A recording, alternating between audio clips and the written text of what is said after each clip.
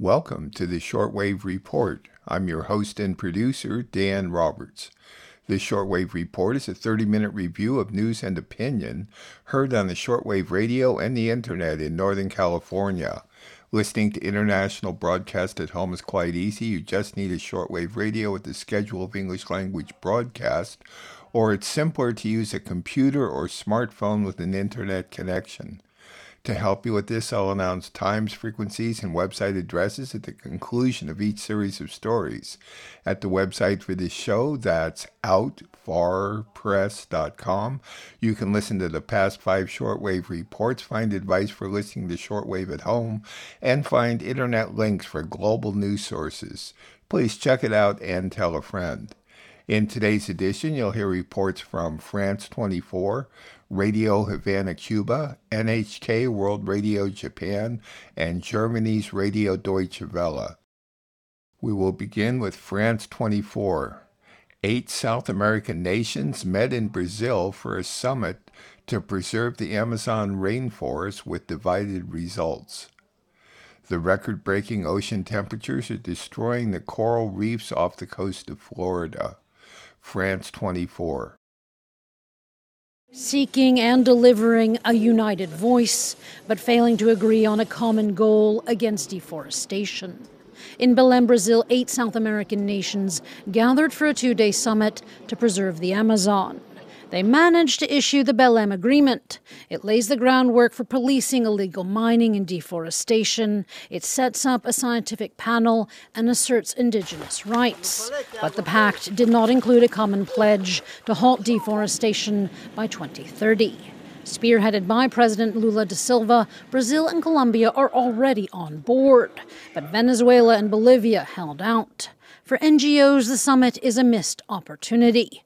But the foreign minister of Brazil preferred to look on the bright side. No, it will not divide the region. There has been an agreement and understanding. Lula himself did not comment on the agreement after it was issued. He has staked his international reputation on stricter environmental policies than his predecessor. But Brazil has not taken a definitive stance on stopping further oil exploration on the Amazon River by state-run Petrobras. Colombia's president, who has the most progressive environmental views of the Amazon basin nations, pleaded to end oil exploration. I believe that it is not even enough to reach zero deforestation anymore. The solution is to abandon coal, oil, and gas. With no common agreement on oil or deforestation, the summit fell short of its more ambitious climate goals. But its proponents hope that it'll still be an important step towards saving the world's largest rainforest. It's a race against the clock to save as much of Florida's reef as possible. These conservationists are moving pieces of coral to land, where they'll be safe from a blistering marine heat wave that's causing the worst bleaching event Florida has ever seen. 100% bleaching on the reefs, and we already seen at some locations 100% mortality. So it's very devastating, heartbreaking, and it's very threatening because we are very early into the summer of this year. So temperatures can only go up now for the next month or so. So it's going to get worse. The coral will ride out the rest of the heat wave in these cooling tanks. In mid-July, temperatures on the water's surface averaged at about 91 degrees off the lower Florida Keys, well above the average of 85 degrees. Temperatures that are not only threatening the reef, but the state as a whole. We can't afford to lose more of our reef. We're already at less than 5% live coral cover on this reef. And this reef is so important to the economy of Florida, but also to the coastal protection of Florida. The world's oceans have been record-setting hot since April. Scientists say climate change, along with the natural warming cycle of El Niño, is to blame. Currently, about 44% of the global ocean is grappling with heat waves. Those reports were from France 24. France 24 may be easily found at their website, france24.com, as well as a YouTube channel called France 24 English and most major podcast sites. Next, Radio Havana, Cuba. Brazilian President Lula da Silva signed a decree buying hydroelectric power from Venezuela, which Bolsonaro had canceled. Russia says that the peace conference that Ukraine arranged in Saudi Arabia was intended to prolong the war and belittle other peace proposals already put forward by other states. Following Israeli attacks near Damascus, the Syrian foreign minister accused Israel of being a tool to sow chaos and instability in the Middle East. Radio Havana, Cuba. Brazilian President Luiz Inácio Lula da Silva has signed a decree that guarantees the purchase of energy from Venezuela, thus resuming a supply interrupted in 2019 by former President Jair Bolsonaro. According to Alexandre Silveira, the Minister of Mines and Energy, quote, the decree will allow the execution of contracts to bring clean and renewable energy from the Guri plant in Venezuela that once again plays an important role in guaranteeing cheap and sustainable energy for Roraima and Brazil. The decree was signed in a ceremony in the Amazonian city of Pirintins and will allow the installation of a new transmission line that will integrate the state of Roraima to the national interconnected system with an investment of 2.6 billion reais. The decision is part of the relaunching of the Light for All program, initially launched by Lula in 2003. On this occasion, the objective is to benefit up to 500,000 families by 2026, with priority for the states of the northern region and remote regions of legal Amazon. The Guri hydroelectric power plant in the state of Bolivia mainly supplies the Amazonian state of Roraima, the only one outside the Brazilian electricity system. At present, Roraima is supplied entirely by the thermoelectric power plants fueled by diesel and natural gas that raises the cost of energy. According to Minister Silveira, the decree also allows for greater connection with all neighboring countries. Currently, Brazil exchanges electricity with Argentina, Uruguay and Paraguay through the Itaipu binational hydroelectric power plant. It also provides the possibility of importing energy to supply isolated systems. The transmission line to Brazil from the El Guri power plant, with 10,200 megawatts of installed capacity, was inaugurated in 2001 by Presidents Hugo Chavez and Fernando Henrique Cardoso. The peace formula in negotiations promoted by Ukrainian President Vladimir Zelensky is a meaningless ultimatum for Russia and aims to prolong hostilities, Russian Foreign Ministry spokesman Maria Zakharova said Monday. Quote, none of the 10 points of the above-mentioned formula aim to find a negotiated and diplomatic solution to the crisis, she said on the official website of the Russian Foreign Ministry. On this basis, a peaceful settlement is impossible, the spokeswoman said, explaining that with this variant, Kiev and Western countries are trying to belittle the high value of peace proposals of other states and even monopolize the right to nominate them. Zakharov stressed that without Russia's participation and taking into account its interests, any meeting on the issue of the conflict in Ukraine is meaningless. At the same time, Moscow is open to a diplomatic solution to the crisis and is ready to respond to really serious proposals. Consultations on the Ukrainian crisis were held in Jeddah with the participation of representatives of about 30 countries, where a plan for resolving the conflict was presented. The Syrian Foreign Ministry said Monday that Israel is a tool to sow chaos and is the main cause of insecurity and instability in the region and in the world. In a statement, the Foreign Ministry demanded the United Nations, the UN, and the Security Council condemn the Israeli aggression perpetrated on Monday against points in the vicinity of Damascus and to take immediate measures to hold Tel Aviv accountable for its crimes and terrorism. The statement claimed that the aggressive and terrorist acts of the Israeli occupation authorities coincides with an increase in the operations of the U.S. forces illegally present in Syrian territory and also of the terrorist mercenaries of these forces. The Foreign Ministry added that the Israeli regime is an obstacle to the improvement of the economic and human conditions of the peoples of the region due to its efforts to weaken countries and peoples through terrorism. The ministry concluded its note, quote, this aggression constitutes a serious violation of humanitarian and international law, and we urge Tel Aviv protectors to allow the Security Council to assume its responsibilities in the maintenance of the international peace and security and take the necessary measures to put an end to these crimes. An Israeli bombardment with missiles against position near Damascus today caused the death of 4 soldiers and injuries to the same number, in addition to material damage. This is the 17th attack carried out by Israel this year. The previous one occurred on July the 26th against several positions of the internal security forces in the town of Al-Qataniya in the province of Quneitra, about 70 kilometers southwest of Damascus.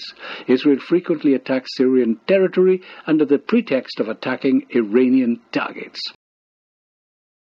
Those reports were from Radio Havana, Cuba. Cuba's website is working well at their website, radiohc.cu, though the podcasts are not updated. On shortwave, Cuba may be heard from noon to 1 p.m. at 15140 and from 6 p.m. to midnight at either 6000, 6060, or 6165. At their website, radiohc.cu, you can stream the English version noon on Monday through Friday Pacific Daylight Saving Time. Next, NHK World Radio Japan. People across Japan mark the anniversary of the U.S. killing 70,000 people immediately in Nagasaki from an atomic bomb in 1945.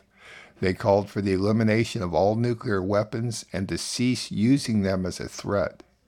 China condemned remarks by a former Japanese prime minister who said that Japanese readiness to fight for Taiwan will serve as a deterrent to war in the region. Japan has been hosting a series of military exercises with Italy, following similar operations with Germany, India, and France. Japan hopes to begin dumping Fukushima wastewater into the Pacific Ocean before the middle of September, following talks with Biden next week. NHK Japan. People across Japan have marked 78 years since the U.S. military dropped an atomic bomb on Nagasaki. The city remains the last place to suffer a nuclear attack. Survivors known as hibakusha say world leaders need to do more to keep it that way. People gathered Wednesday to pray at Nagasaki Peace Park. It was established near the hypocenter of the atomic blast. I think our generation will be the last to hear directly from those who lived through the war and convey their voices to future generations. Every year, this grim anniversary saddens me. I don't think I'll ever be able to forget what happened here until the day that I die. Nagasaki fell silent at 11:02 a.m., the same minute the bomb exploded on August 9, 1945.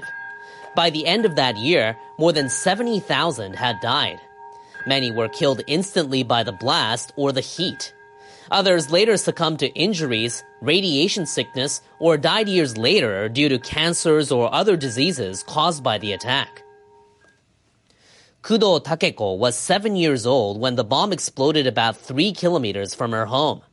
Her parents and siblings died of cancer in the years that followed, and Kudo herself underwent lung cancer surgery 3 years ago. Japan, as the only country to have suffered a nuclear attack, should convince the world of how inhumane nuclear weapons are. It should outline a path to peace without relying on force, and show that abolishing nuclear arsenals is the only way to protect the future of the Earth and mankind. Nagasaki Mayor Suzuki Shiro spoke of the risks posed by nuclear weapons today following Russia's invasion of Ukraine. He called on the leaders of nuclear weapons states and countries under the nuclear umbrella to show courage and make the decision to break free from dependence on nuclear deterrence. China has condemned remarks by former Japanese Prime Minister Aso Taro over Taiwan. He said a readiness to fight will serve as a deterrence in the region. Aso is vice president of Japan's main ruling Liberal Democratic Party. He made the remarks Tuesday during a speech in Taipei. He said peace in the Taiwan Strait is vital for the stability of Japan and the international community, and he said his country would be ready to defend that peace. The Chinese Foreign Ministry released a statement on Wednesday saying a certain Japanese politician had visited Taiwan despite Beijing's strong opposition. It said the visit was meant to interfere in China's internal affairs and hype cross-strait tensions. The ministry added China had sent clear signals to Japan and strongly condemns this. The Chinese embassy in Tokyo described Aso's remarks as nonsense. It said if some people insist on linking China's internal affairs to Japan's security, Japan will once again go down the wrong path. Japan's Air Self-Defense Force has recently held a series of first-time drills on home turf with other countries. They're keen to help maintain peace in the Indo-Pacific, and the list now includes Italy. Joint exercises began on Monday in Ishikawa Prefecture. The aircraft include Japanese F-15 fighter jets and Italian F-35s. And the two sides suggest there will be similar activities to come. Since autumn last year, the ASDF has carried out joint drills in Japan for the first time with Germany, India, and France. Observers say it's an attempt to keep China in check. The Japan-Italy exercises run through Thursday. Japan's government is preparing to decide when to start releasing treated and diluted water from the Fukushima Daiichi nuclear plant into the ocean. Officials are expected to consider starting the water release sometime late this month or in the first half of next month. A meeting of cabinet ministers is being arranged to make the decision after Prime Minister Kishida Fumio returns from a trip to the United States. Kishida is scheduled to visit the country from August 17th for a summit with U.S. President Joe Biden and South Korean President Yoon Suk-yeol. Government sources say the Prime Minister is expected to hold separate talks with the leaders to explain the water discharge plan. Some government officials say the release should begin this month as the season for fishing trawlers in the area opens in September. Last month, the International Atomic Energy Agency released a report saying the water release plan is consistent with international safety standards. But Japanese fishers and people in countries near Japan, such as China, are voicing opposition or concerns about the plan. Those reports were from NHK World Radio Japan. They are now heard from 9:30 to 10 p.m. at 9865 or on the web at www.3.nhk.or.jp. They also podcast at most sites.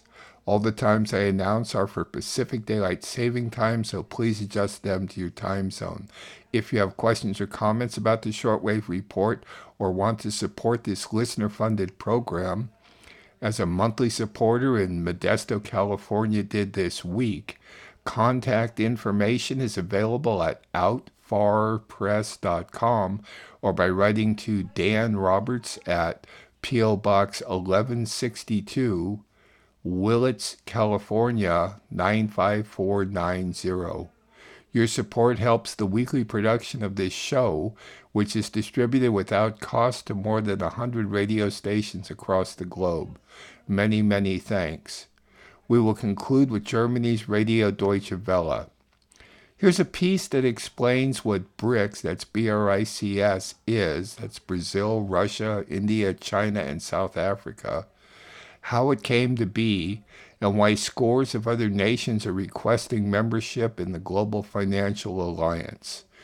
Germany's Radio Deutsche Welle. BRICS, Brazil, Russia, India, China, and South Africa are preparing for their next summit. Since we wrapped up the invasion of Ukraine, BRICS actually gained a second momentum. Now there are calls for the group to grow. We should start discussions around BRICS expansion. But what exactly is BRICS and what does it want? They take on a very big mission, which is to diversify the existing Western-led global financial system. Lack of unity, lack of cohesion, mutual suspicion, all these things are very much there within BRICS. The application of even more countries wanting to join signifies that there's something that the BRICS is doing right. Despite hurdles, this group has been working together for 15 years now, raising concerns in the West.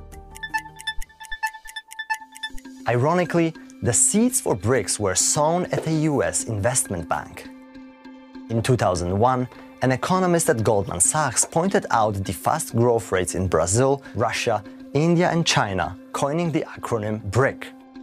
Even though their economies have slowed down since, these countries took the idea and ran with it. What they created is not an international organization, but a platform for cooperation and exchange between the governments. In this way, it's similar to G7, the group of the most developed countries. BRIC leaders gathered for the first time in 2009, shortly after the start of the global financial crisis. South Africa joined 2 years later, adding the S to BRICS. The global financial crisis really made members of the emerging market, members of the global south, started to question the relevance and the trustworthiness and the credibility of the US-led global financial system. Dominance of the US and Europe in institutions like the World Bank and International Monetary Fund, both based in Washington, D.C., particularly draws criticism from BRICS. One cannot deny that the global system now is characterized by some unfairness, no equality between countries of the developing South and countries of the developed North. There are deep shortcomings in the current international architecture, which does not reflect today's politics, economics, demographics, and aspirations. This imbalance is illustrated by a comparison with the G7 group: Canada, France, Germany, Italy, Japan, the United Kingdom, and the United States. Whereas the G7 makes up 10% of the global population, BRICS countries are home to 41% of all the people in the world. But still, some 43% of the world's GDP is concentrated in the G7 countries, whereas BRICS account for over a quarter of the world's economy. To make their voice stronger, BRICS have used a twofold strategy. On the one hand, they lobby for reforms of the World Bank and the IMF. On the other hand, they put forward their own institutions, like the new Development Bank, which opened in 2017. It finances development projects in member states, such as electric buses in Brazil, a hydropower plant in Russia, or water supply in India, and it does so in a way that often suits these countries better. Just the architecture of the new development bank is one that is very different from the other financing institutions. The IMF or the World Bank have something called the structural adjustment program. So we see that as a conditionality. You getting this finance, but this is what you need to change in your country. So it's kind of just imposing themselves on those individual countries. And we see that a lot in African countries who are borrowers in these institutions. So that's the key difference, is that the new development bank does not provide conditionalities. The bank also promotes the use of national currencies of BRICS members. Both the NDB, the New Development Bank, and the individual BRICS members have this shared interest, which is to create an alternative financial system by using local currency in trade, in investment, in developing their own local currency bond market. But BRICS is operating in the real-world international financial system, in which the dollar is still king. So ever since Russia was sanctioned for invading Ukraine, the BRICS Bank has stopped financing projects in Russia to avoid being sanctioned itself. The idea of a common currency has been repeatedly floated, but has yet to gain any political traction. So in the economic field, BRICS is both proposing reforms of the existing system and alternatives to it at the same time. Can this approach work in the political area as well? Despite setbacks, BRICS members have stuck together even after Russia attacked Ukraine. Most notably, China, India, and South Africa abstained from condemning Russia in the United Nations. But the fact that BRICS consists of 5 very different countries with often diverging interests limits the scope of their political cooperation. BRICS is not a formal alliance. So it's not the same as NATO, it's not the same as a formal alliance to the same extent as a security pact. Rather, it is an informal partnership. The idea is that members can share the BRICS platform to talk about certain issues of their shared interests, and every country have a veto power. And in areas where they do not have mutual interest or where there are divergences, they actually then revert back to their national interests and national approaches. This has particularly been the case between India and China in recent years. Border skirmishes, like this one, have put the 2 most populous nations on Earth at loggerheads. They kept meeting at BRICS summits, but slowed down each other's ideas. So, while Russia and China are now in rising tensions with the West, India is doing a balancing act. So for India, BRICS and G7 are not in contradiction to each other. India has been seeking greater partnership with the US, with Japan, with Western Europe in order to support its development process. India believes that these countries, may be in relative decline, but they still remain the key source of capital, technology, markets, on which India can depend on where it can seek access to. An issue that shows different priorities among BRICS members is a possible expansion of the group. South Africa said over 40 countries have expressed interest in joining it.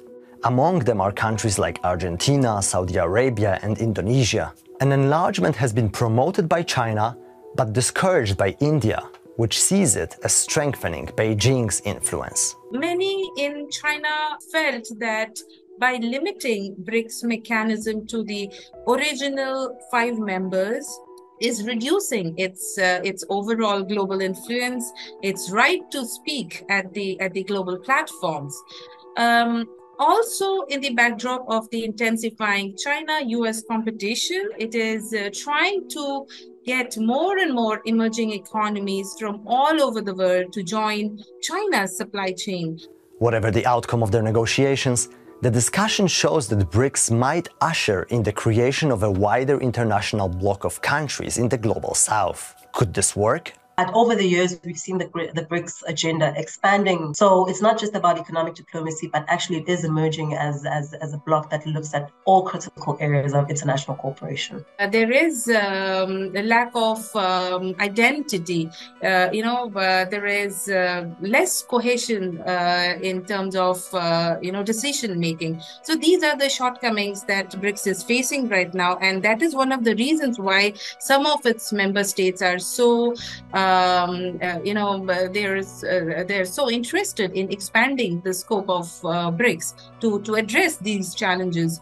The fact that these leaders continue meeting despite differences shows that BRICS is here to stay. For people who believe that BRICS perhaps is in the past, or as a group they are no longer relevant, actually are very much relevant. And at various levels, those heads of state and at working group level, the BRICS people actually meet hundreds of times per year. That report was from Germany's Radio Deutsche Welle, which may be heard at a combined audio-video website, dw.com, as well as on YouTube at their channels called DW News and DW Documentary. Also available at most podcast sites. One of my goals in producing this show is to encourage people to listen to international broadcasts, get a global perspective. You will have to look harder these days because of US and EU prohibitions on media. Every Thursday evening I post a new shortwave report at the website for this show. That's outfarpress.com. At my website you can also listen to past shows, find information for online support. There's a link at my website along with the podcast link, and get advice for listening at home. This shortwave report, which is now in its 27th year of production, remains free to rebroadcast upon notification. For 27 years, this shortwave report has been produced and distributed off the electrical grid using solar panels. While I am recuperating from spinal surgery, I am staying in a house that is connected to the grid. I'm your host and producer, Dan Roberts. Thanks for listening.